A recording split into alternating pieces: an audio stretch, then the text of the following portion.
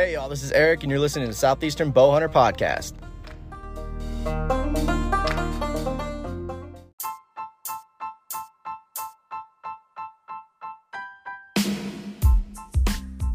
What's up guys? Welcome to another episode of Southeastern Bowhunter Podcast. And this episode we're going to have my buddy Thor come back on.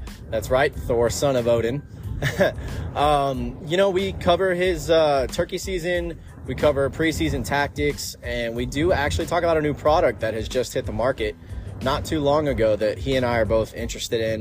It's something I'm going to try out. Not saying I'm going to stick with it, but it's an interesting product. So I'm not going to spoil too much. Y'all will hear about it in the episode. But before we get started, I got to thank our sponsors, Osseo Gear. Awesome camo patterns, just great people at that company. You can save 10% using SEBH10 on their website. And, deer season's fast approaching. It's 3 months, just about 3 months before the Georgia deer season starts. And I cannot wait. Next up is Summit Tree Stands. I love it. I've got a Summit Viper and it is fantastic. They're just a great company. Awesome, product, I guess, quality. And, it's just a good company that's my favorite, to make it simple. Next up is Urban Archery Outfitters. And, you know what? Hold on, I forgot. Summit Tree Stands. You can save 15% with the promo code SEBH15. That's site-wide. So, with deer season fast approaching, if you're looking at getting a new tree stand or maybe some sticks or accessories or whatever, go to Summit Stands and save some money with that promo code. Now, I got to thank Urban Archery Outfitters and Thrill of the Outdoors. If you haven't checked them out yet, I highly recommend you do. Go make a hunter profile on urbanarcheryoutfitters.com and start getting some product before season starts, and it'll get you the big game bucks, and then maybe you can win a property to go hunt on either this coming season or next season. Thrill of the Outdoors is a YouTube channel. It's pretty self-explanatory. They are just an outdoors YouTube channel. They're hunting, fishing, all that stuff. Great guys. I also got to thank Drawback Outdoors and AA Outdoors TV. Drawback Outdoors, awesome photography, great YouTube content. One of my good buddies, JD Cobb, he's really been pushing to try and make better content for everybody and, post up his photos. His portfolio is growing, and it's really, really good. AA Outdoors TV, that's my buddy Andy Freeman. Dude has supported me from the get-go, and he has a great YouTube channel. So go check them out. He just dropped a video, I think it was yesterday or sometime earlier this week, of a new lighted knock that he just got. It's the Halo knock. And, I've been looking into Halo knocks. I'm probably going to get a pack for myself and just try them out. I mean, they're really good, super simple. The lightest lighted knock on the market at 20 grains. And, I think it's just something, good for filming and good if you really just want to see where your arrow hits exactly. It does take away from FOC a little bit, but, it's not going to take too much away. But, so that's pretty much it for all of the sponsors and supporters. And, this episode with Thor was a lot of fun. We just cut up for a while, man. I mean, that's kind of the whole point of this podcast. So let's stop wasting time and let's get started with Thor Nichols, otherwise known as Thor, son of Odin.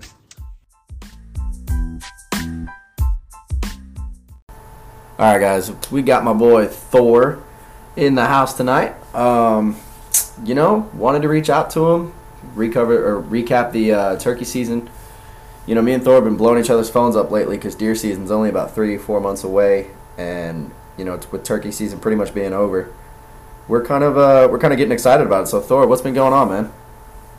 What's going on, man? Yeah, you pretty much said it right. Turkey season's over.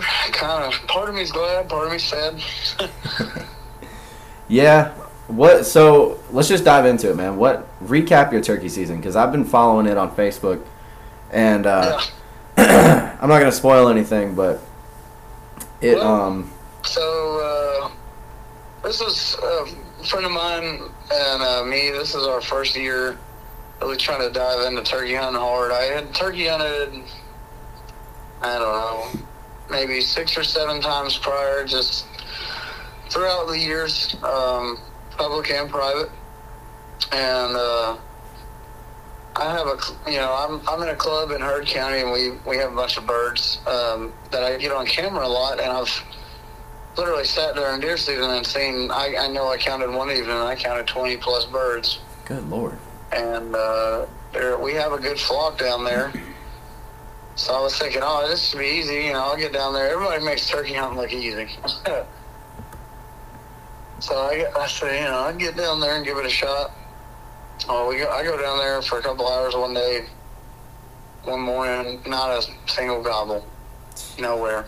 And so I was like, all right, well, I tried it a couple evening hunts down there, nothing. And then, the second morning I went down there and we heard a gobble.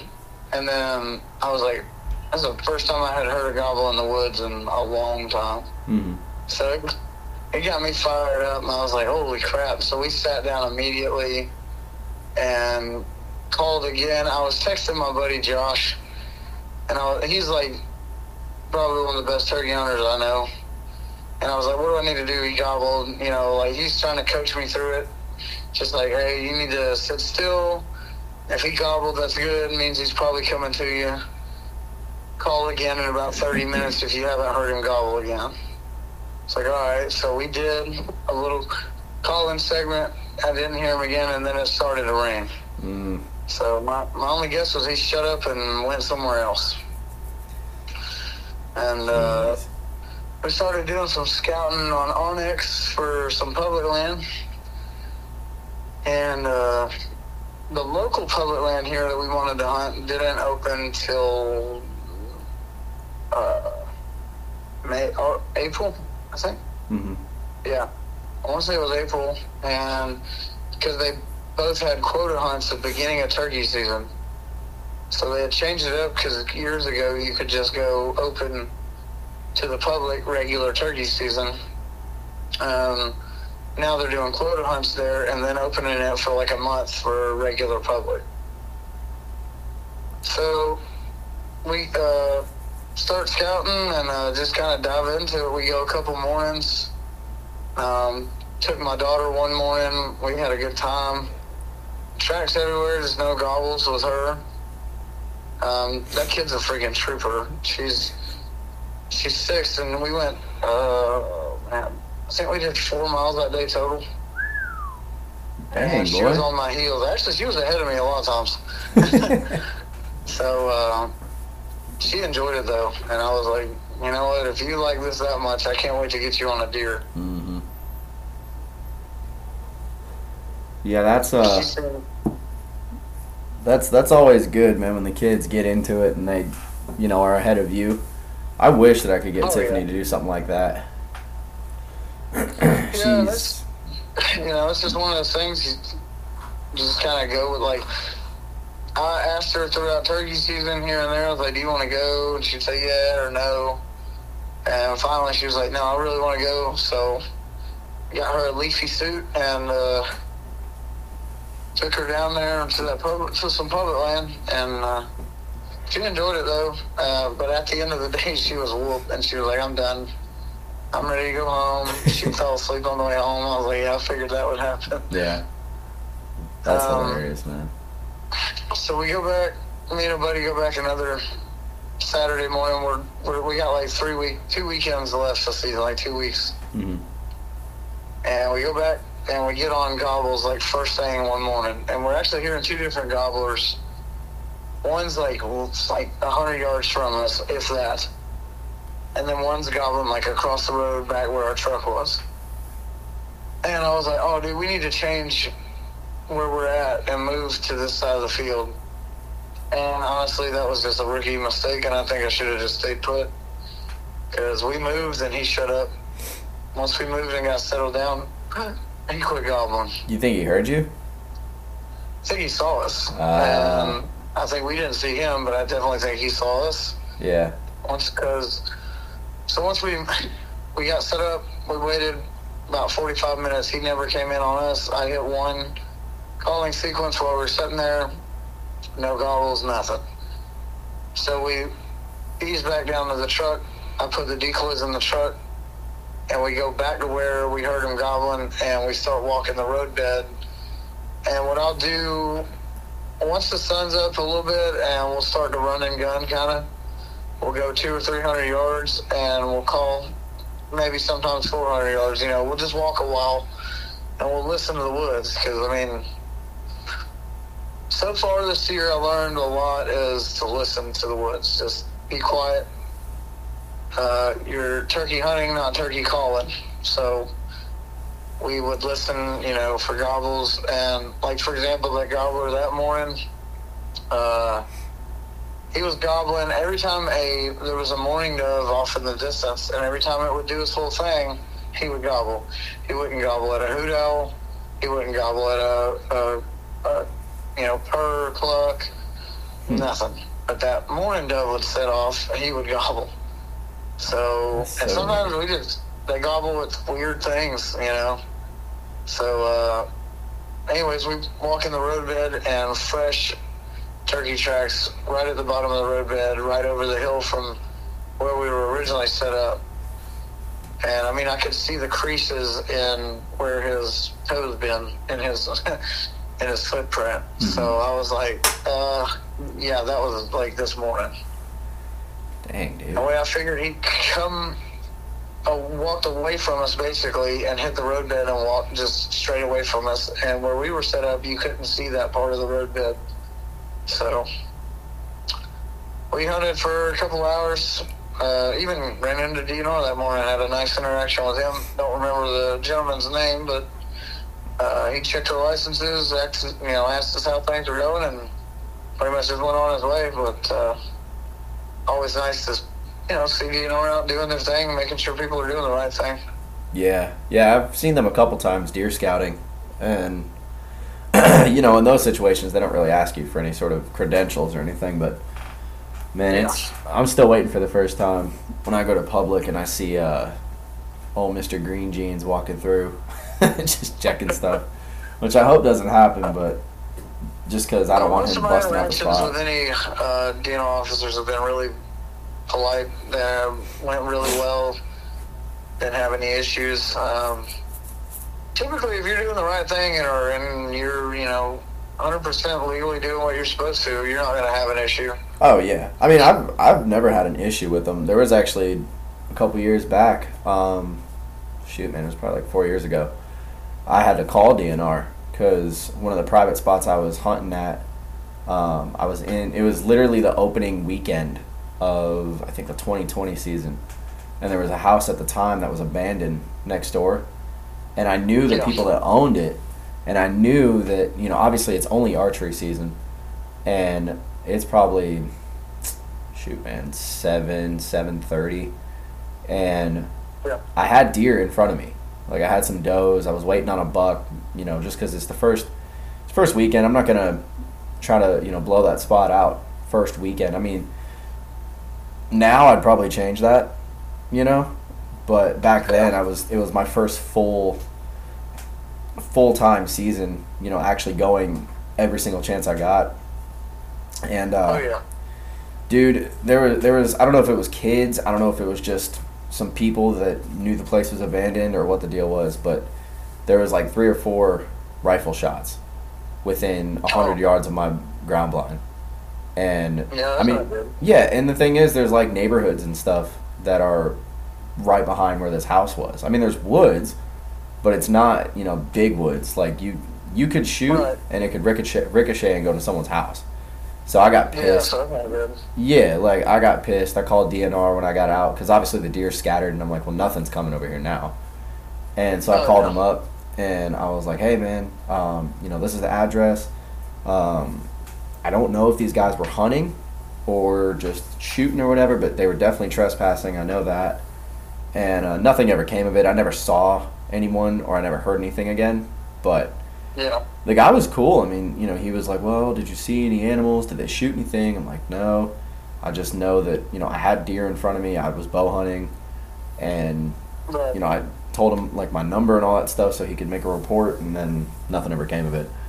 But I don't know. I've been thinking about trying to get someone from DNR on here because, it'd be interesting to hear straight from them, like, what they're doing, at least within the organization. to see like what changes. Yeah, even some of the land managers for the public land, those are good. You know, probably be some good guys to have on. Mm-hmm.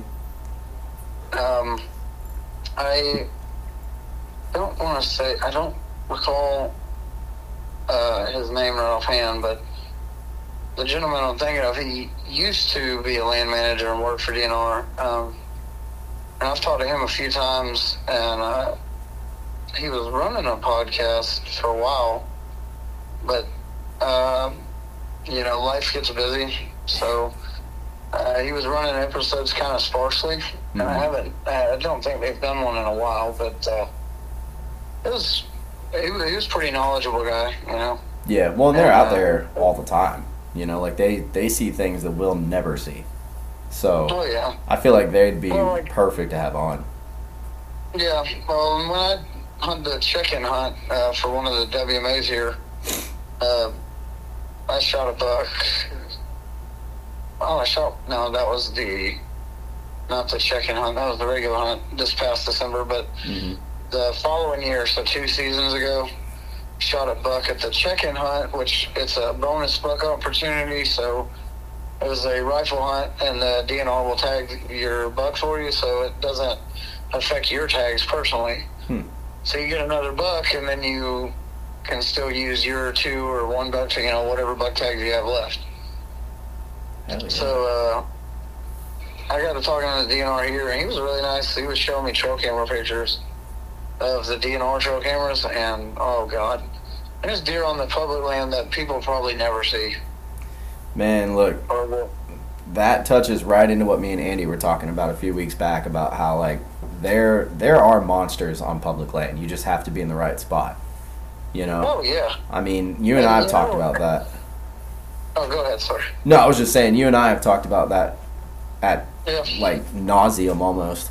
Because, you know, I always go back to that story of 2021, seeing that giant deer, and just knowing like the spot I was in is a good spot. Because I mean, I had a bunch of pictures of big bucks last year, and you know, it's.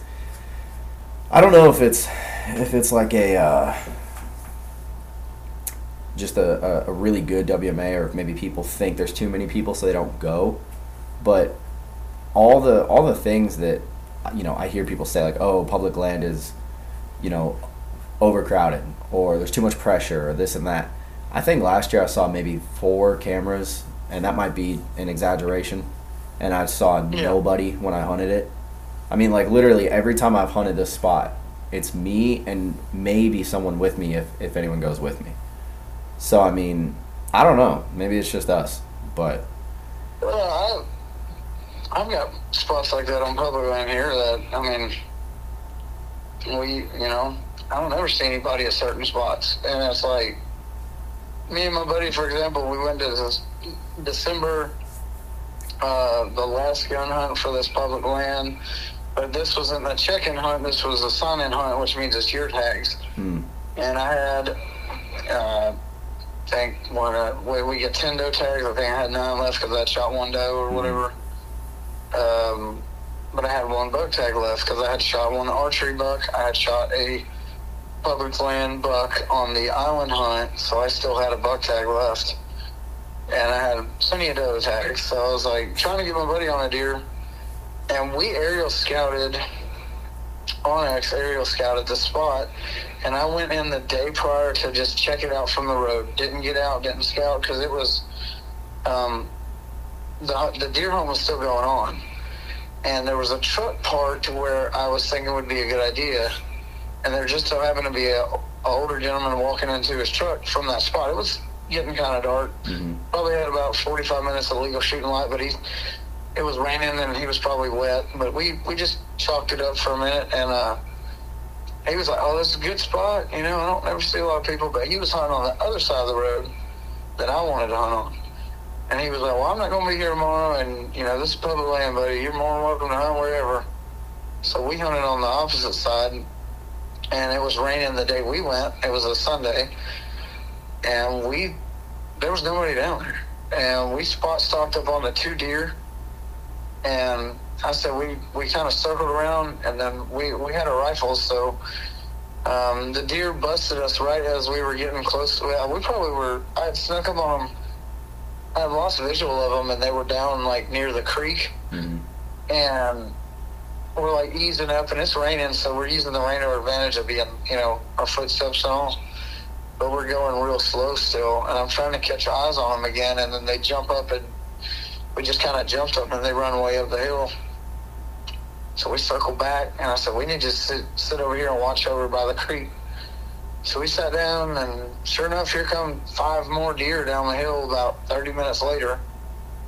And a spot that I literally aerial scouted one time and looked at from the road. Dude, that's so insane. It's like, and I'm not saying these were giant deer. I shot a spike, and there was a few does in the mix, and the deer I shot, I thought he was a doe. And my buddy even did, but, we knew it was a deer. We were aware of our target, but it was raining, and I was like, I don't see any spikes on him. I don't see any antlers. He was like, just shoot one of the does, because the buck that we saw that was clearly a buck was like a 6 or 7 point. Not a bad little buck, but I wasn't going to shoot him because I was like, well, I still have some season left. I'm going to save this last buck tag. But I shot him, and I was like, well, guess I'm bucked out. I wasn't mad about it because that was the 5th deer I'd shot. Yeah. So I was tickled pink, and, but that just goes to prove, like, if you want to get out, hunt deer and shoot deer, they're there. If you want to get out and shoot big bucks and all that, I get that too. There's some guys that it was an uproar about me shooting that spike on public land. Oh, I remember that. This is 25,000 acres, and these guys are like, I can't believe, whatever. You shoot what you want. It's your tags. Yeah, we definitely. I remember covering that in the last episode, man. That. Yeah. There's a bunch of crybabies on Facebook. There's big bucks on public land, man. There's big bucks everywhere. I mean, there's big bucks on 4-acre parcels of land in Atlanta. There's big bucks behind my house where I live in Lippy Springs. And, if there's woods where a good deer can reside and be safe and have food, there's a liable chance of a big buck living there somewhere. Oh, yeah. I mean, dude, I think it was last year. Yeah, it was last year. Season either was just going out or it had already been out. And my buddy was looking at a house over in Turtle Cove over by Jackson Lake, which is like, it's a neighborhood, but it's very heavily wooded. Yeah. And, dude, we're just cruising along, and this solid, I mean, he wasn't giant, but, I mean, he was a shooter for sure. This 8-point just runs out in front of us and just, and I look at my buddy, I'm like, please buy a house here. I was like, because I know you'll let me hunt. And he unfortunately ended up moving to Savannah, so that didn't work out. But yeah, man, I mean, they're everywhere. Like, I see deer in my neighborhood, and I haven't seen any bucks. I've seen bucks across the street, but I haven't seen any, in the neighborhood. But that's not to say they're not coming over here. It's just there's no hunting over here. We went to real quick, I'll just say this real quick, recap. We were on the turkey hunt. Oh, yeah. Sorry. Also, off in left field there, but just to basically recap turkey season, I had my buddy Josh that I was talking about earlier, and early on when I was texting him earlier in the turkey season, he had asked if I wanted him to tag along with me and take me to a spot he had been turkey hunting for years on some public by me, and I said, sure, I said, this guy's a turkey guru. And so we went down there, and I didn't know, the area or nothing. I knew the public land, but I don't know, he put me on, we went in a couple spots and was calling and stuff. And we didn't hear any gobbles that morning. And, of course, it seems like every time I've had a free chance to turkey hunt in the morning this year, the weather has not wanted to cooperate. Storms were supposed to be rolling in that morning, and the wind was starting to pick up. And for those of you who don't know, when the wind picks up, turkeys don't like to gobble. And they can't hear great, so if they're getting down and moving around and it's not raining, they're probably going to move towards fields, stuff like that, so they can see a long way, hear better, stuff like that. Well, so we go, I don't know, probably 3.5 miles deep without a gobble. And we start heading back. Well, we get to the spot where we started, where he was for sure there were some birds, and we start hearing a hen clucking in the bottom. And he was hoping, it's late season, so gobblers they're getting henned up, and they're not gobbling. Once they get henned up, they don't got no reason to gobble their head off like they normally would, Mm-hmm. They may shot gobble in the morning and things like that, but they don't necessarily have to go around looking for a hen and gobbling because they're with one. So Josh starts calling to this hen, and they start talking, and he gets set up behind me, and we get set up immediately. So he goes off, and he goes behind me and down the hill and starts calling and making it basically sound like the other hen is walking away. So here comes this hen up the hill, and our hopes was that she had a gobbler with her. And he about put this hen in my lap. Yeah, I'm shaking. I'm like, I keep hearing her, and every time I hear her, she's getting closer. And I just keep thinking, oh, gobbler's going to come up this hill. Gobbler's going to come up this hill. Here she comes, 15 yards away, clucking around, walking around, chilling. She's looking for this hen that she keeps hearing. Well, she don't see it. And she ain't got a gobbler with her, so I let her go on about her way. And he quit calling, and we got up. And I was like, dude, that was crazy. That was my first turkey experience where I've had a turkey in front of me with a gun, Yeah. I had ran into a couple of hens earlier in the season, literally walked up on them, but that was my first deal with the calling and actually bringing the bird to me. So it was pretty cool experience. I got to learn a lot, got to watch and see, just how that hen reacted to everything. It was pretty neat. And we headed on back to the truck. No more gobbles, basically, the rest of the morning. And we're getting closer to the truck, and we start seeing turkey tracks on the road that are fresh. I'm like, you gotta be kidding me. And in my boot print is a gobbler track going back the way that we were coming from, away from the truck. Oh, no. And I was like, well, he was on top of us this morning, but we weren't on top of him. Man, that's crazy. So that basically right there sums up my turkey season, though. They were always a step ahead of me. Yeah, I mean, hey, at least you went. Oh, yeah. I was supposed to go, but I just never had the time. I had one morning I could have gone, and I woke up, and I'm like, man, I'm tired. So I just went back to sleep. Yeah.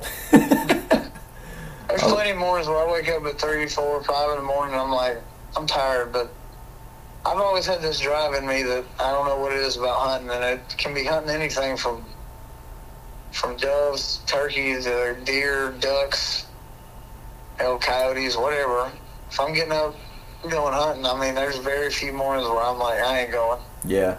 No, see, that's if me. If I wake up and say I ain't going, it's normally because the weather is just so crappy I don't feel like going. Yeah. No, I'm the same way when it's deer season, but, like, once I'm out of deer season, man, it's kind of... I say I want to go turkey hunting, and I do. I just think that it's definitely... It's as being coming from a beginner, like straight beginner this year, it's definitely not as easy as they make it look on all these turkey hunts you watch on TV. Oh, of course. I mean, deer hunting's the same way. Yeah. Deer, it's so funny because, like, within the last couple of years, as far as, like, seeing deer and getting on deer and learning deer, I've felt like I've learned so much. And there's plenty of times where I feel like I can take somebody to a area of woods I've never hunted and put them in a spot where they're going to see a deer. Now, Yeah. I can't tell you you're going to see a big buck. I can't tell you it's going to be a huge group of deer, but I bet you probably have a doe slip by you or something, Yeah. And I'm getting better at doing that. I mean, we did it earlier both season. This last season, went to public land again. Aerial scouted onyx. Went down in there, like me and my buddy Ricky have multiple times went in there with climbers on our back in the dark, basing off onyx, and started going in the woods. And just hope that, we just kind of go real slow and go easy, and especially if it drops off or anything like that, we just got to be careful. But we get in there and get set up what looks like, a good area. And sure enough, like, first time we hunted a spot this one year, or this past season, hunted a spot that we aerially scouted, and I saw 4 deer that morning. I think they saw me move to get my bow. Yeah, but before then, they were coming right to me, and I had them at 60 yards at one point, just a couple does. I set up a camera in that area over Mock Scrape, and I've sent you that buck that I got on camera. I don't remember, but it was like a big 8 or 9 pointer. Yeah. And he's hitting that tree. He's hitting that licking branch I'd set up, and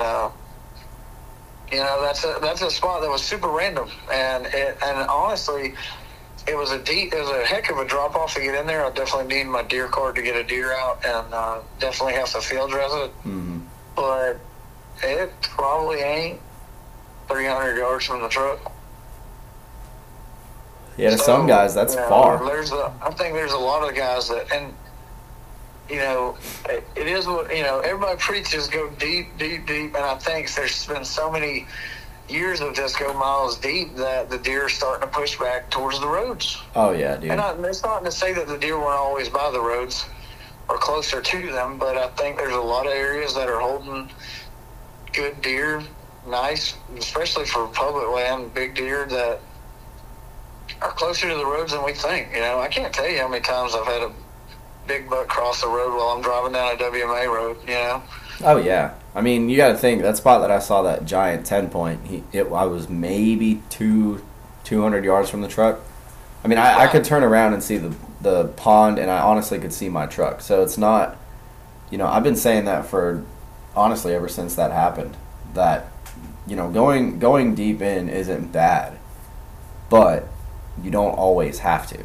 It really comes down to, like, scouting. I think there's a time and a place for each tactic, obviously. There's a time where pressure's heavy in certain areas, and that the pressure's heavy.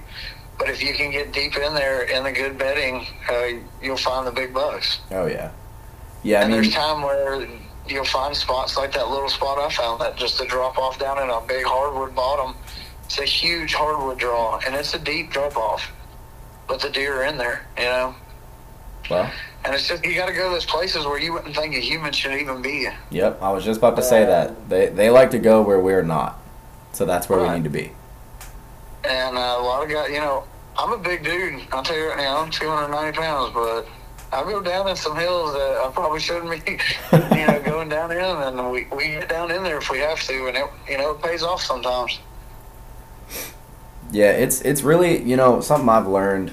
And I've been slacking a lot this year, mainly because work has just been crazy. But, I think we can kind of transition this into what we wanted to talk about concerning, like, early season tactics and stuff like that. But it really comes down to the work you put in during the off season. Because, like, I've heard Mark Drury say that you don't kill them in season, you kill them during the off season. Off season, of course. So, that's a fact. I mean, that's just facts. Yeah, it is. Because, you put in a lot of work, like what you and I were talking about, with getting feeders and cameras out and stuff like that. Like, tomorrow, I'm going to one of my spots and I'm putting out, I don't know how much food. I know it's a good bit. And I've had, some bucks on camera and nothing crazy. I had one little one this morning. He was this tiny spike. He's not really anything to look at, but they're there. I get pictures of does every night, and around this time last year, my job wasn't as busy, so I had more time during the week to put food out and, kind of inventory what was going on. And, this year it's kind of, especially with, changing up how I'm going to be hunting. I'm still going to use my ground blind, but I want to do more tree stand hunting if I can ever find any way to get my sticks to work.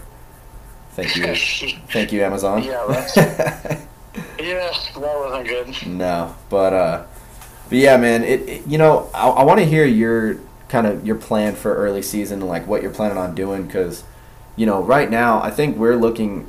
You and I are doing a little different. Like, I'm looking at getting a few new spots and then putting some cameras out. Obviously putting cameras on public, and then putting food out at my main spot just to sort of keep them.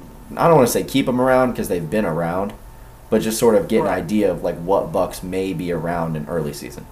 So what are Yeah. what are you getting into? Like what plan do you have sort of for the next 2 months before we really need to start, looking at the inventory of deer and figuring out like, what bucks are around, what the game plan would be, and then start planning for early season? Right.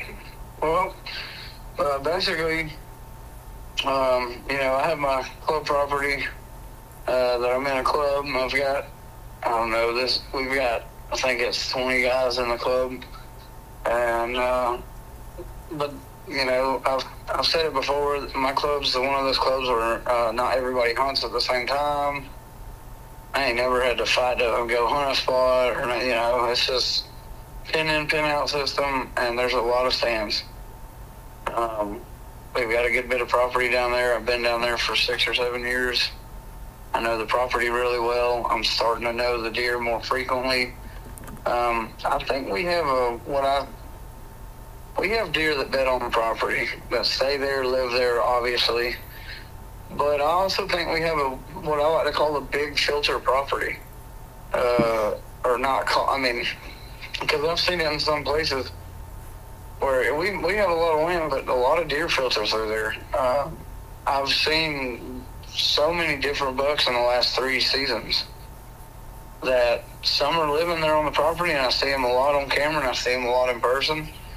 And then some of those bucks show up and leave, and they're there, for some of the year, and they're gone. And it's not just a rut. Like, you'll get them in early season, and then they're gone for the fall pattern, and then they'll show up for rut maybe. They're just kind of filtered through the property. They're not staying on the property. And then you have my bucks and deer that are living on the property and bedding there and staying there that I get on camera religiously. I'll see thousands of pictures of them throughout the season. And so that, I just kind of look at that. I kind of look at the deer that are frequenting. Biggest goal is to get down there to the property and get all of my cameras back up and running, all the batteries replaced, all the SD cards wiped, cleaned, fresh SD cards, and start getting those cell cams rolling, getting some food in the feeders, checking the stands, checking my blind, make sure, a lot of public stands down there that I have cameras on. They're public stands, but I do have feeders and cameras on them. Just because there are stands that I like to frequent down there, and I'm down there a lot by myself, especially in the evenings during the week when guys are working. If I can slip out of work early enough, I get down there by 3:45, 4 o'clock, heck, 4:30. I still have enough time to get some hunts in the evenings, and I've seen a lot of deer in the evenings. So just kind of get those cameras rolling and the feed in there, and I'll start taking inventory, because I've got a couple mineral spots that while I was turkey hunting I checked on, and they are hammered them already, and I don't even have a camera running on them. They've got one hole dug in the ground I could probably sit in, Holy crap. So they're definitely hitting those mineral spots hard right now, and I don't do all the. I don't have like recorded hunts and stuff like that, so I don't really have anybody I pick specifically. I feed them corn. I'll throw salt block. I'll go buy a salt block from the feed store. I'll go buy 3 or 4 salt blocks and get them set down in there, and I may feed them some specific mineral here and there. I grab some of the next level stuff that I have, or just whatever I'm feeling. I don't have nothing specific. I try to start throwing the mineral down after deer season ends, so that way they can come back throughout the end of season and the beginning of season and hitting it, getting that calcium and the minerals and all that good stuff that they need for antler growth every year. So basically just kind of, it's like you said, in the off season, you're still taking care of those deer. So even though the cameras are off, I know the deer are still there. Oh yeah, dude. I just cut my cell cameras off because I'm just a regular guy. I work a job just like the rest of us. I'm a blue collar guy. I'm a diesel tech, but the stuff costs money. Yeah. So and we got a little one due in August. So you cut the money where you can and try to save that for other stuff. Yeah. No, that's sort of been my issue. Is like last year, man. I think I was going every other week. Because these deer, man, they I'll tell you what, the food I'm putting out tomorrow, if it lasts till next Wednesday, I'll be shocked. And, right now they need it because fawns are dropping and the bucks are growing antlers. Obviously the does need to eat too, so they'll hammer it, man. I've had some pictures where it's like 6-7 does just chilling in the field that, I have one of my cameras on where I put the feed at. And, I mean, I'm happy about it because I see a bunch of deer and it's really cool to wake up in the morning and see them all there and all that. But it kills me because I'm like, you fat does are eating everything. These bucks are going to show up for a day and then they're going to be gone. Yeah. And it's kind of it's sort of, and I guess just using my own experience, and I kind of want to hear what you think about it, like if you've dealt with it before. But this spot, so last year I already had Pickles and Bluey on camera, probably like 2 weeks ago to the year, and that I would assume is because I was putting more food out back then. But it's almost like now I have no idea what kind of deer are there. Like last year I had a good idea. Okay, there's these 2 deer that are already showing pretty good growth potential. And I mean, from the get-go, it was like, all right, those are the guys. And I was looking back at pictures from last year, and I had one deer. He was really old. I called him Skyscraper because his antlers looked like elk antlers. Like, they did not curve. They went straight up out of his head. I mean, really weird-looking deer. And, and I was super excited, but he disappeared right before season. But what's annoying about it is, like, now this year, I haven't been in as much, so there's not as much pressure, but there's also not as much food. So all I'm getting is a doe or 2 a day, maybe a small buck like the one this morning, and it's almost like I have no idea what's there. Now, tomorrow, when I put food out and stuff, Saturday morning I could get a picture, and it could be tank or a bigger deer, or at least something that's worth, I'm not going to say worth shooting, but something that would get me excited, for a season. But it's just weird, man. Like, have you ever had that before where one year you're just seeing tons of deer and you've got, maybe 2 bucks or a buck that just sticks around, and say you don't kill him that year, the following year around the same time he's just nowhere to be seen? Oh, yeah.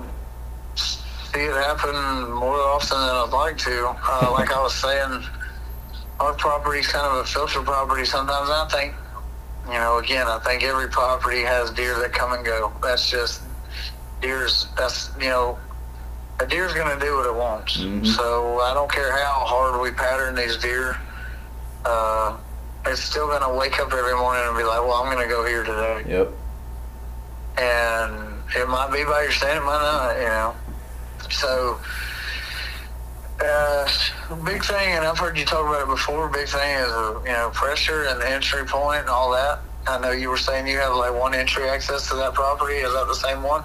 Yeah, it's that same one. Yeah. I've actually been sort of thinking about, so like obviously the ground blind's going to stay in the field, but what I'm trying to possibly do this year is have only one feed site and then make that like the main food site. And as long as there's no deer, see the problem with that though is that it's at the front of the property. So I may have to move it to the back and then just sort of use like what T-Bone was saying last season about, a main food spot, and then wherever you're sitting at, if you're going to hunt over bait, maybe put it like 30 yards away and then just get some of the good stuff. Like put corn in a main regular spot and then get like buck bourbon or something, or the next level stuff, something that smells good to them and that is going to bring them in either before or after, they go to that main food spot. So that's why that's kind of why I'm looking at tree stand stuff, changing up how I hunt, because it's cool and all to have that one spot where you can see everything and they're only going to come from your field of view. You don't have to worry about what's behind you. You don't have to worry about anything like that. But at the same time, at least last year I noticed, come November or late October, they'll show up maybe once or twice a day or a week during the daytime, but everything else is at night. And especially when you're hunting there, it just doesn't work out. So maybe what I'm thinking about doing is trying to draw them to the back of the property and then have a stand set up, midway between the ridge that I'd be putting the food on, and then also have basically between that ridge and where the ground blind's at, so I can be in the middle, because there's only a couple ways they can come from, Yeah. So, I don't know. I mean, my biggest thing as far as you were asking about the bucks showing up and then not, kind of showing up the next year. Well, one, like you said, you were feeding a lot heavier last year. That's going to be a big factor. Oh, yeah. Food is always a factor. So the more food, the more you see deer. And this is something I've learned off of just running cell cameras, period. Heavy food, man, deer hammer it. Thing will be going off bling, bling, bling, bling, bling, deer there all night, and they'll eat and eat and eat, and then once it starts dwindling down, them deer are gone. Oh yeah. Now they'll be walking by that camera. They'll be walking within proximity of that camera. They'll be walking just outside of the range of it going off or whatever. I've literally sat there in a climber and hunted last year over a feeder well, it was a feeder down there, and the deer were feeding around it, but they weren't going by the camera. And they one thing I tell guys all the time, something I've also learned is I will use a camera just as I would. It's a tool for my hunting, but I ain't hunting off of my camera, if that makes sense. Yeah. Oh yeah. Yes, okay, if I get a big buck show up, it's probably going to trigger me to want to hunt that spot, of course. But if I'm not getting big bucks to show up, but I'm getting decent bucks and does or something, if deer's showing up, I'm going to hunt this spot at least once or twice to see where they're coming from, what deer are showing up, what deer are hanging out outside of that camera that I'm not seeing, I can't tell you how many times I've had a nighttime picture go off, be a spike and a forked horn standing there, and you look in that background, there's a big 8-pointer standing in that background. Oh yeah. He'll be way off, and you see his eyes glowing, and he'll just hang out back there. And it may take him a month to get comfortable to walk up to that feed spot. Even though you've been feeding in that area for a while, they still get nervous. They got big for a reason. Yeah. So, it's just one of those things. And it may be one of those things where the deer are feeding somewhere else better, or they're, if you've got neighbors around you feeding and you're feeding, maybe they're wanting to eat that, or whatever the case may be. I had a big 10-point show up last year in September in full velvet. I got 5 pictures of him. I did not see him again all season until October. He started showing up at the spot I killed my wide 9 at early September. I killed my wide 9 there. He just 10-pointer started showing up for no reason at this one feed spot where I killed the big wide 9. And where he was showing up beforehand was in a food plot in July, August. I got 5 pictures of him in August, and that was it. And I said, dude, that's he was a Pope and Young 10-point. He ain't no 150 or nothing, but he definitely went 125, maybe super low, maybe low 130s, Yeah. Really, really respectable deer, and a guy shot him during rut while I was on the island hunting. One of the club members shot him during rut. That deer had been shot at, based off of the stories I had heard, he had been shot at 2 days in a row prior. A couple guys would see him, and he was chasing does, and he had that girl on his mind, and they'd get him caught up in between somebody and their rifle, and they'd shoot and miss or something. I don't know what the deal was, but nobody had killed him. And then the next morning, he come grunting and running a doe by one of the other club members. He laid him down. It was a good buck. So, and where he shot him at, was the complete opposite side of our property where I was getting him on camera at. Oh, man. So now, of course, rut could be a big factor in that because he was chasing does. Yeah. And those rut bucks, man, those rut bucks that you're going to see during rut and only during rut on some properties. Yeah. And that's just, one of those things that's, 1 year on my property, I had 7 different bucks in one night on camera chasing does. Good Lord, man. And they were all shooters, every one of them. I mean, there was 2 big 8s, there was a big 10. There was some little bucks, but there was like all 6 or 7 of those big bucks were all shooters, and they showed up in November chasing does, and they would show up for a week, and then I'd never seen them again. Yeah, see, that's the thing that drives me nuts is I hear everyone say, oh, November, man, that's when they're crazy, and you'll see this and that. And it's like I've only seen it one time, I ain't never seen them rutting hard, which is, I've hunted deer since I shot my first deer when I was 15. Yeah. And I've been hunting deer hard ever since I was 16. I'm 28 now, and I've only ever seen chasing like a handful of times, like actual rutting hard, chasing, seeking, grunting, all that. Yeah. I ain't seen it a bunch, but we also in the South, I think some properties are hit or miss. Like you hear about some guys that I've had bucks running around me all morning and be right next door to me, and I've had seen one buck bump a doe around. Nothing crazy. Yeah, I feel like I see it more on camera. That's a whole that's a whole deal. Goes into when the does are going into heat and stuff like that. Well, and that's what killed me last season, dude, was like I would see it on camera and my neighbor would send me pictures, and then so I go in the woods and I'm doing the whole rutting, calling sequence and not a thing. And I'm like, dude, it's definitely, and I had mock scrapes, I had scent stuff, like it was working. They were hitting the mock scrapes and everything. But what was just driving me nuts was like when I go in and I was quiet, I didn't bump anything. Now, granted, I couldn't see because obviously it was, the morning time, but I didn't hear anything run off. I didn't think I did anything wrong. I got up in the tree quiet, and I'm waiting until daybreak and doing the same thing I did, when I saw that big 10-point. Granted, it was public land, but still, deer is gonna deer, So I'm thinking that it's just gonna be lights out and then nothing. They would show up at night, but always right before daylight. So I think to kind of wrap up the early season stuff and tactics with that, I think that's sort of what's got me wanting to change things as opposed to what I did last year is it worked.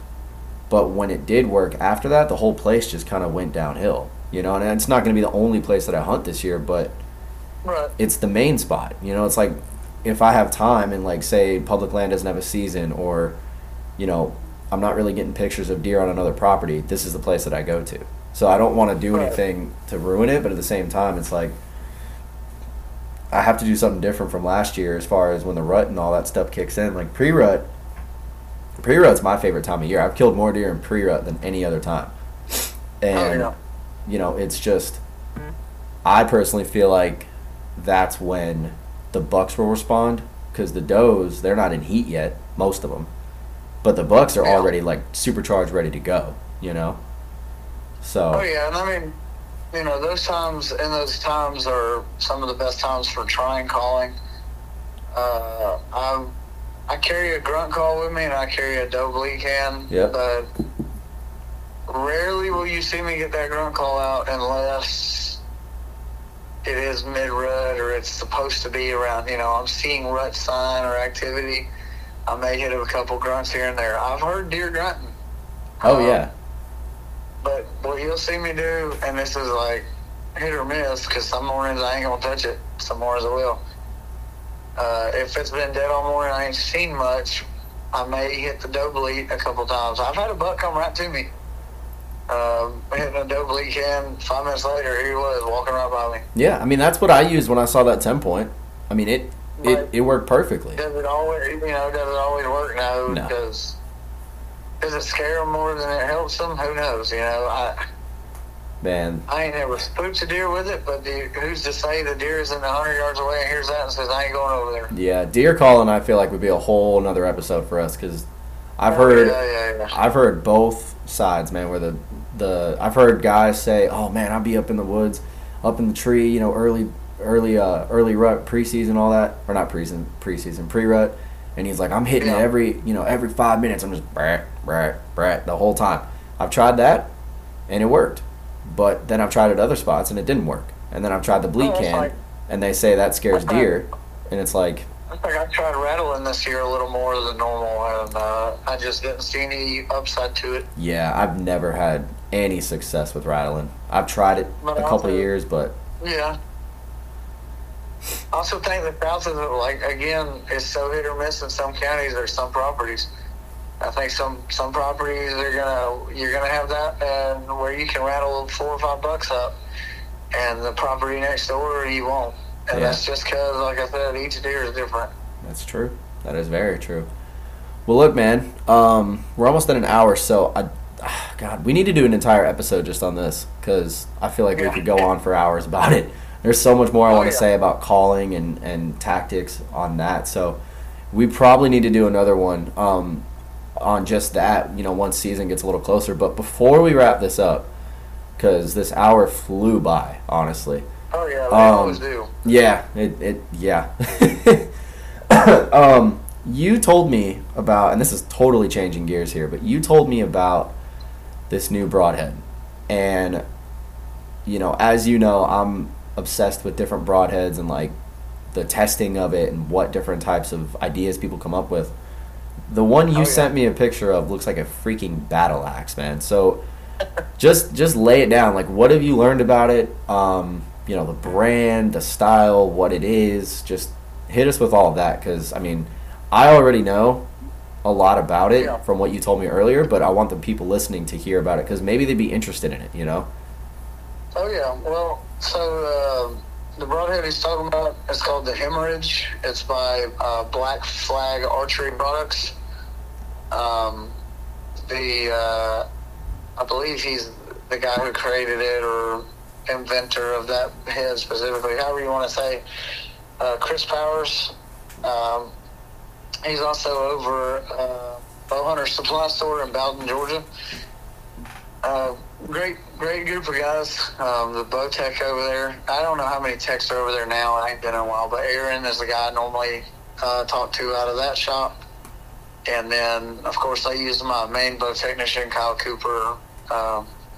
He's the one that normally works on all my stuff, but he's who introduced me to them, because he had known Aaron and oh Lord, his name just went. Chris for a while. So I know the broadhead. He kind of dropped it last year. I want to say it was 2022 when he dropped the broadhead and started introducing it to people. He was doing a lot of work with it and a lot of testing before he wanted to drop it to the public, because there's so much to do with a broadhead before you want to sell it to anybody, obviously. So I know he was doing tons of tests, having tons of people hunt with it, try it on different games, stuff like that, which they're still doing currently. They're getting a lot of them out there. I don't know how long they're going to run this, but I did send it to you. They're doing the test deal. It's on their website. If you order one test broadhead, this will be for you to test out, shoot a deer, pig, whatever you'd like to hunt with it, and you can shoot it in the foam, your targets, whatever. They are field tip accurate, is what I've been told. And by the guys that are hunting with them and shooting with them, they are saying that is completely 100% correct. Kind of like some of the mechanicals that you see, like Mega Meat, Swacker, stuff like that. Field tip accurate out of the box. But this is a fixed head. So that is generally not the case with a fixed head broadhead out of the box. You're typically going to have to tune your arrows for those. And tune your bow, to be shooting that fixed head straight and accurate as possible. I don't know. You know, there's a lot of fixed blade broadheads out there. You know, I've tried them before. I know I had to tune my arrows to them, and so I'm excited to see how this performs out of the box and the field tip accuracy. And we're definitely going to be giving everybody some feedback on that. But it's a 4-blade inch and oh man, I want to say it is an 1.25 inch cut, inch at 1.25, and then the bleeder blades on the side, which are counting as 2 of the blades, they are 0.75, so 3/4 inch cut by themselves. Huh. And so you're looking at like an 1.25 inch diameter hole all the way around, basically, though, when it's all said and done. Once the 2 main blades go through. So, like you said, it looks like a battle axe. I mean, the thing's gnarly looking. And they are fixed blade, but, so the cool thing that I've noticed about them, when you go to pull them out of a target, or if, say, you lodge the arrow in the animal and it is, and you haven't got a full pass through or something, you know, you see that a lot. That just happens, you know, quarter shots, whatever. It looks like the blades will not retract, but they fold forward a touch so they don't fold in, but they almost like I wouldn't say fold is the right word because they're not folding because it's a fixed blade. Yeah, they kind of pivot. Forward, yeah. is that. If that sounds better, but they pivot forward a touch, and so it makes for getting out of a target easier. Because you know sometimes you see with the fixed blades, it's kind of there can be a pain to get them out of a target, and they can tear up a target. Mm-hmm. So it makes them get out of a target easier. And I think, in my opinion, if they're in an animal and that animal's running and it's rocking back and forth, those blades are sliding back, pivoting back. And if that arrow pushes forward, they open up again. So you're getting that full cut, or not open up, but it slides back to the original pivot point, and it's getting a wide open, 1.25 cut again. So when it pushes back through, so it's kind of like cutting over and over and over, if that makes sense. If it's inside the animal still. Yeah, that. What gets me interested about it is the fact that. Excuse me. That they say it's field point accurate, because the only fixed blade I've ever shot and I've shot a few of them, that I would say is as close to field point accurate as you can get would be the Exodus. I tested that a couple weeks ago, because I'm always jumping back and forth on like what broadhead I'm going to use. Right now I'm kind of stuck between the Exodus and that new Sever that just dropped. Now that you've told me about this one, I'm going to try it out. I'm going to order that test head tomorrow and see how it does. But with 4 blades, it's going to be interesting because I'm curious about like wind shear and direction, like how it steers. Because when people see this broadhead, I mean, if you imagine like a Rage, but with blades basically, expanded out. That's kind of what it looks like, And I know that a lot of people will say like, oh, long blades and stuff, it doesn't fly right. And I'm not saying it won't because I've never shot it. I can't say anything on it. If they figured out a way to make it where it will fly just like a field point, I mean that's incredible because you not only do you have the 2 long blades up front trying to steer, but then you got the 2 bleeders on the side, which makes me kind of think about like aerodynamically. The wind. Well, the way that they've engineered those main blades, they cut wind really well, from what I've been told. So, and just looking at them, from the pictures I've been sent, and I've seen quite a few harvest photos with them. So this isn't one of those deals where they're trying to promote a broadhead that just nobody's killing nothing with. No, they're killing deer and pigs and. Whatever you can, big game. From what I heard, there was a few guys that he had worked with that have killed some elk with him. Oh, wow. So, I don't know for sure. I haven't seen the pictures of the elk, but I have heard that there was elk harvested with them. Mm-hmm.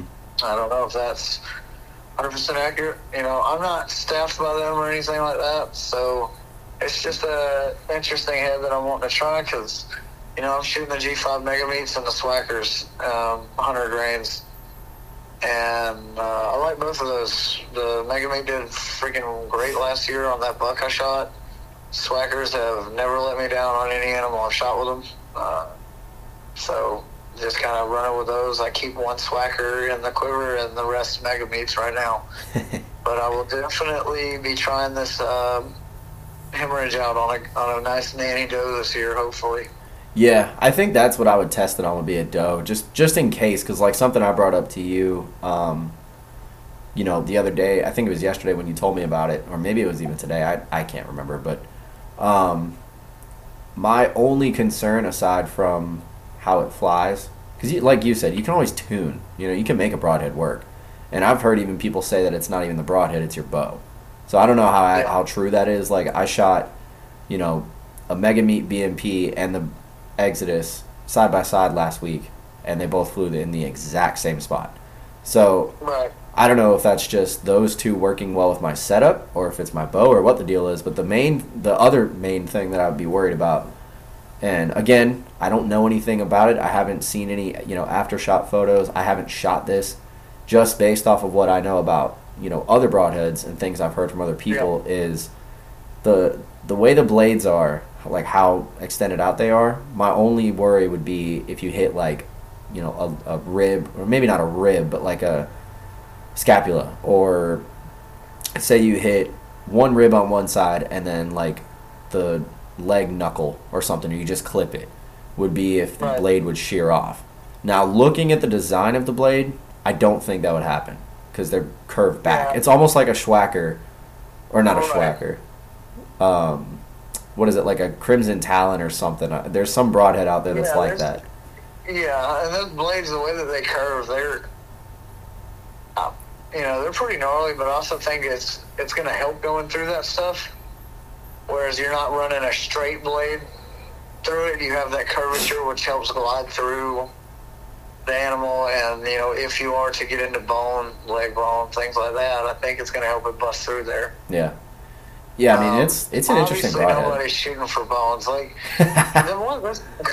that's the thing that always got me. Like, you see all these broadhead tests, and these goobers out here shooting center blocks. What, bro? I'm aiming for lungs and heart every time. Yeah. So, is it possible to hit a shoulder? I'm sure. Oh, of course. But, I'm going to try, and every time I have a shot on an animal, I'm trying to make it as broadside as possible, and as clean and as accurate as possible, and as efficient and humane as possible to put the animal down quick. So it always blew my mind that people are out here shooting cow femurs and crap like that to prove the broadheads. I mean, that's great and all, but I'm just trying to effectively put the deer down. If it goes through a cow femur, that's great. I don't think I'm ever going to need it to do that, though. You know what I mean? Yeah, it's so funny you even say that, because JD just texted me something about a 650 grain arrow, and I hope to God he's not planning on building something like that. But, like... Hey, man, everybody's got their... we had this talk, and I'm not going to stretch it out, but, I'm running like a 400... I think we said what it was, like a 450 grain arrow or something like that. That's where I'm at. With my lighted knock and all, 450, 460. 460 is the sweet spot. Broadheads, 340 spine, 29-inch draw, 70-pound Hoyt, and I am blowing through the deer. I am going, it's accurate as crap, and it works. I'm not. I couldn't tell you the FOC on my arrow or whatever. Yeah. I don't really know, but I know it works for me, and that's just kind of what I've always done. Yeah, I mean, you kind of. I know you said you didn't want to drag it out, but I have to say this. I've been tinkering with this new build, and I really, for a while there, I didn't want to use lighted nocks just because I wanted higher FOC, and I saw no point and all this other stuff. But here lately, man, I kind of changed my mind on that. Like, I'm going to order some of those Halo nocks because they're the lightest, lighted knock on the market. Andy got some, and he loves them. And it just, I feel like it's the best of both worlds. But the whole FOC thing, I mean, I found when Andy was talking to me about a month or two ago about his aero build that he was working on, I was like, look, if you can get high FOC, 15%, and T-Bone said the same thing, and I believe everything T-Bone says. But something that I found this chart, and it said that high FOC, it was either high or extreme, I think it was high, is from 12% to like 18 or 19.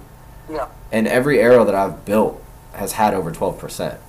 Now, last year when I shot Pickles, I think I was running 495 grains with 13%.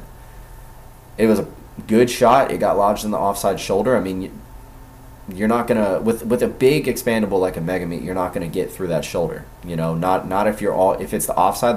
There's almost no way unless you're shooting like, a 90-pound Cam Haynes bow.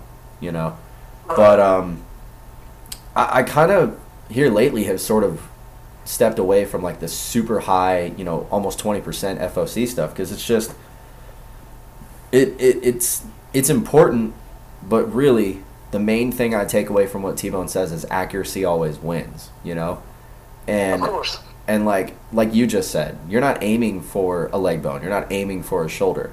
Now if you put it through the shoulder, if you've got like a 550 grain arrow and good FOC and it's a fixed blade and that it can get through that, okay, fine, go for it. But I'm not going to be aiming for that. I'm aiming right behind the shoulder for the sweet spot, and I feel like that's where people really need to focus on, because I see stuff on Facebook all the time, dude, where it's like, oh, this 650 grain or 700 grain arrow went through this leg bone, and I'm like, that doesn't tell me that you took an accurate, ethical shot. That tells me that you had something heavy for in case you had a mistake, which is fine. But don't you think you might want to practice more, possibly, right, to actually hit your mark? Or were you aiming for the leg bone just to see what would happen? And now you're putting the animal in jeopardy, where I just feel like that doesn't respect the animal as much as maybe we should, I mean, I shot my very first archery deer ever was a yearling doe, which is not saying much when I say what I'm about to say, but because the bigger the deer, the bigger your bones, the shoulders, legs, things like that. I was super nervous. This deer was 15 yards in front of me. I shot a yearling doe I was like 15 foot in the tree, 15-yard shot with a slacker. I was shooting a 70-pound Matthews Switchback XT. I blew through both shoulders on the deer. I pulled forward instead of shooting lower because I was just nervous. It was the first deer I'd ever shot with a bow, Mm-hmm. I was like 16, 17, I think it was like 16 or 17. And I was jacked, but I was surprised to see that it went through both shoulders, opened up, and worked, And it wasn't like I was aiming for that shoulder, but that was, that goes back to saying, that kind of stuff is what can happen. I mean, she was broadside. But,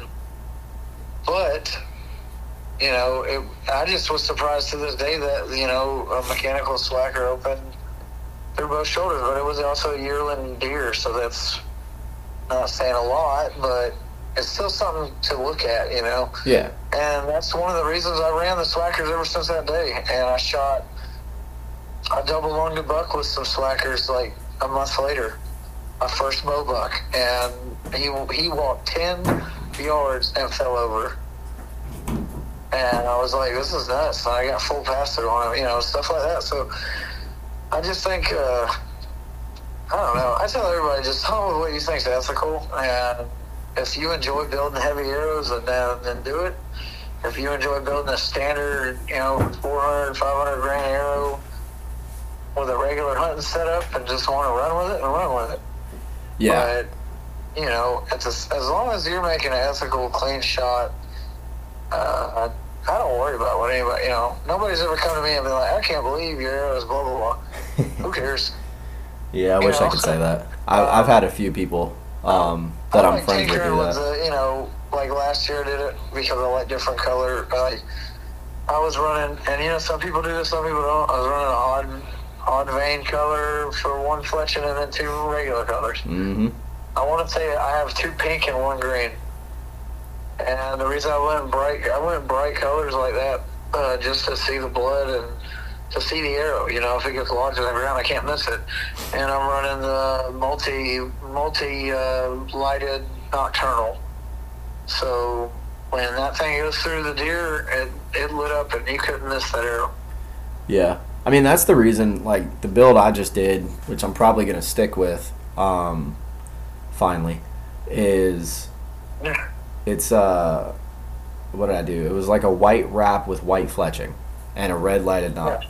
You know, and it's the same thing like what you just said. Like, I know, you know, a lot of guys don't like wraps because it adds weight in the back, and I get that. But at the same time, you know, I want to be able to find my arrow if it does go through, and with the white fletching, because the arrows that I'm planning on shooting now, this might change, but the arrows I'm planning on using for season this year are Bloodsport Punishers, and they've got, you know, if you've ever seen Bloodsport, they have that blood ring on it, and that's cool. But what if the arrow breaks off?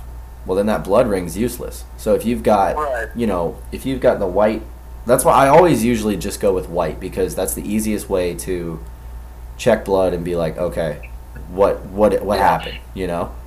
But I don't know, man. It's like you said, you know, whatever works for you works. I mean, it's the same thing with arrow setups as it is broadheads. You know, there's going to be guys listening to this that are all mechanical, and they're like, I won't use anything else. Dude, that's fine. Do your thing. But, you know, like, I hate it when someone's so closed off and they're like, oh, I've been using this for years and I'm just going to stick with it. Dude, that's fine. If it works for you, use it. But, you know, if there's something new on the market and maybe you've had, you know, a couple instances where, say you gut shot a deer and it's a small fixed, or say that you shoulder shot a deer and it was a mechanical, but you're not willing to try something different, you know, like, I've seen a lot of people do that, and it's just like, dude, at the end of the day, it comes down to you know, like what you said earlier, you want to take the most ethical shot you can on the deer to make sure it doesn't suffer and to make sure that it goes down as quick as possible. And there's so many things out there that can help with that, you know, like, there's so many good broadheads. If you really break it down, it also saves you money. You know, you're smoking arrows and breaking them off when you're getting a complete pass through and a good shot. At most, you may be tearing the broadhead up a little bit, and like on my Mega Meat, put brand new blades on it, ready to roll again. You know. Mm-hmm. So it's just, you know, it's, you ask 5 hunters something about our hunting and the way they hunt, or how or what they're running, and you're gonna get 5 different answers. Oh yeah. But I always love to, you know, I love to just, you know, because you know, some guys, I like to show some guys that it's like, yeah, I'm still running just regular hunting setups. You don't have to run what everybody else is. And you don't have to run what I'm running. You can do whatever you want, but it's just, you know, the option is there. I feel like a lot of guys get wrapped up in the idea that, well, everybody's doing this, I need to do it. And that's not the case. Yeah.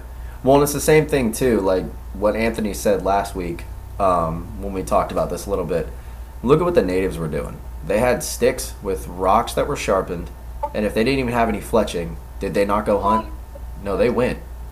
You know? They were still going, and they were still killing. So, everything on the market is better than what they had. Indians would get a deer hide and sneak up on a group of deer and shoot them. Mm-hmm. And that's the thing, like, you know, so I mean, you can go to Walmart right now, and I said this last week, and me and JD have discussed this a few times, where you can go to Walmart and get one of those real tree arrows that are 10.2 GPI and throw a 50 grain broadhead in there, or a 50 grain insert and a 100 grain broadhead.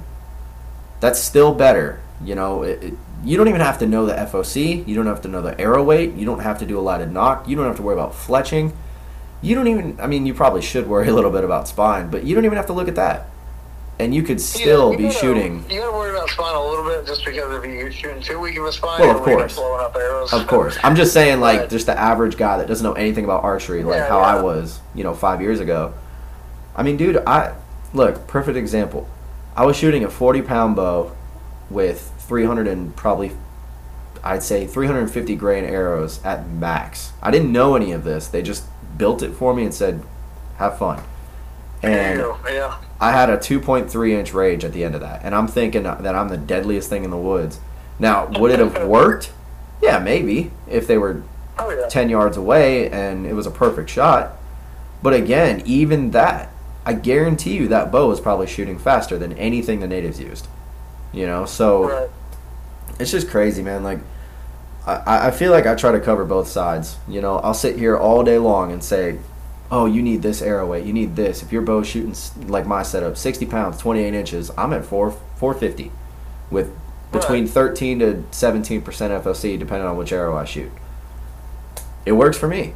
But there's other guys out there that are going to hear 450 and be like, oh, that's blasphemy. That's way too light. There's other guys that are like, that's way too heavy.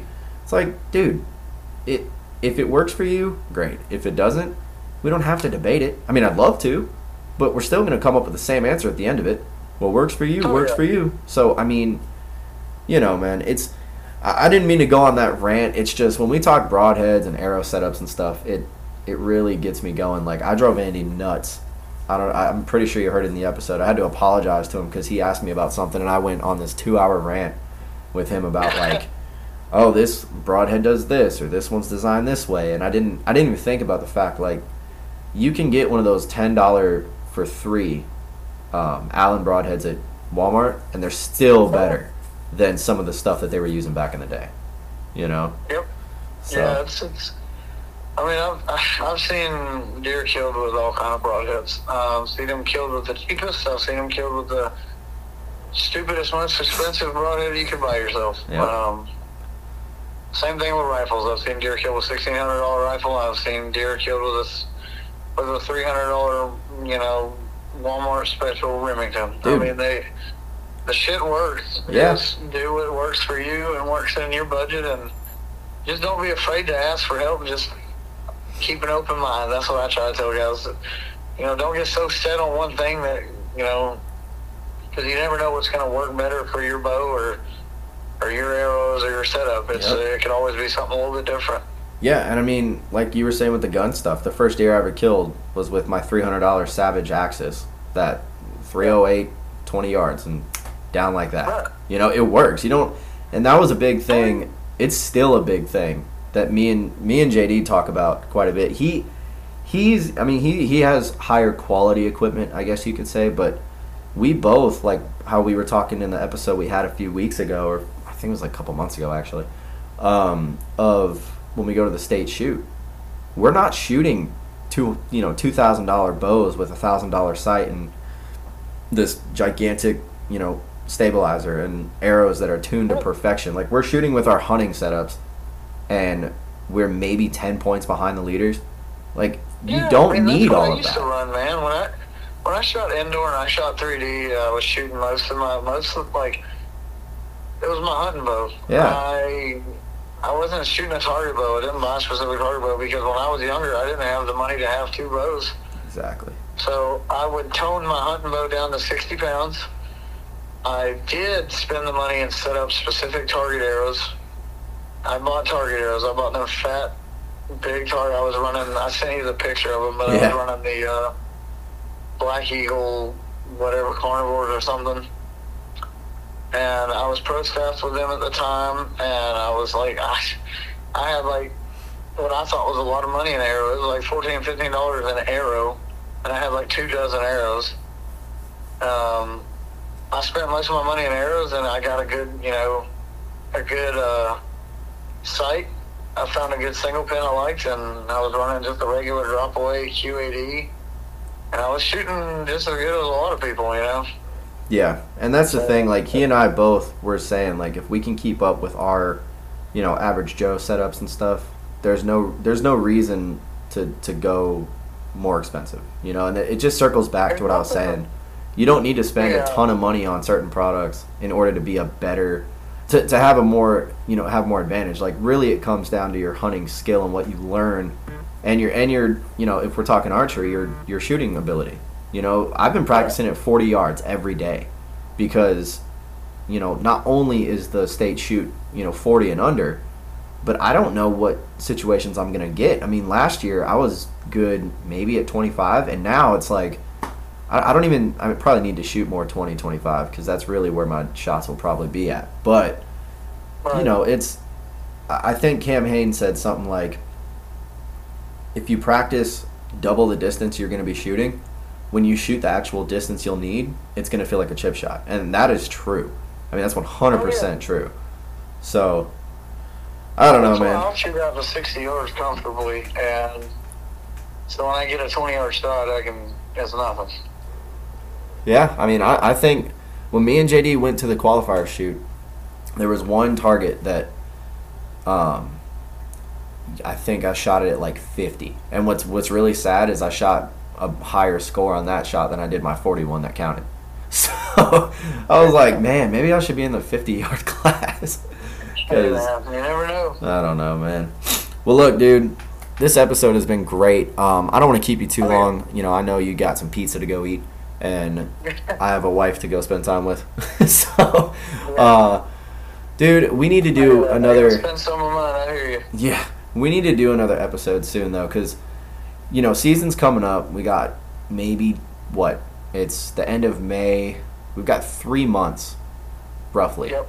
Less than 3.5 months till season starts.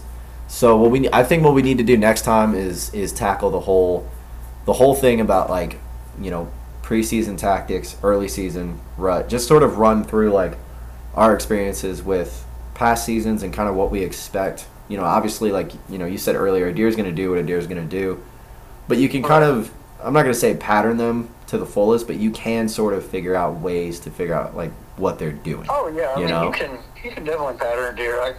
You just have to figure out what that pattern's going to be, Yeah, exactly. Well, cool, man.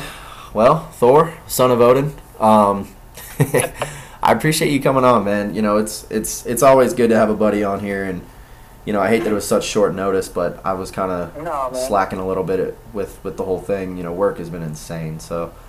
But I hear you, man. I hear you. Well, I appreciate you having me on. And, I will talk hunting until your ears fall off. Hey, my ears are still here, man, so we have plenty of time to do it. Cool, man. Well, I appreciate it. Yes, sir.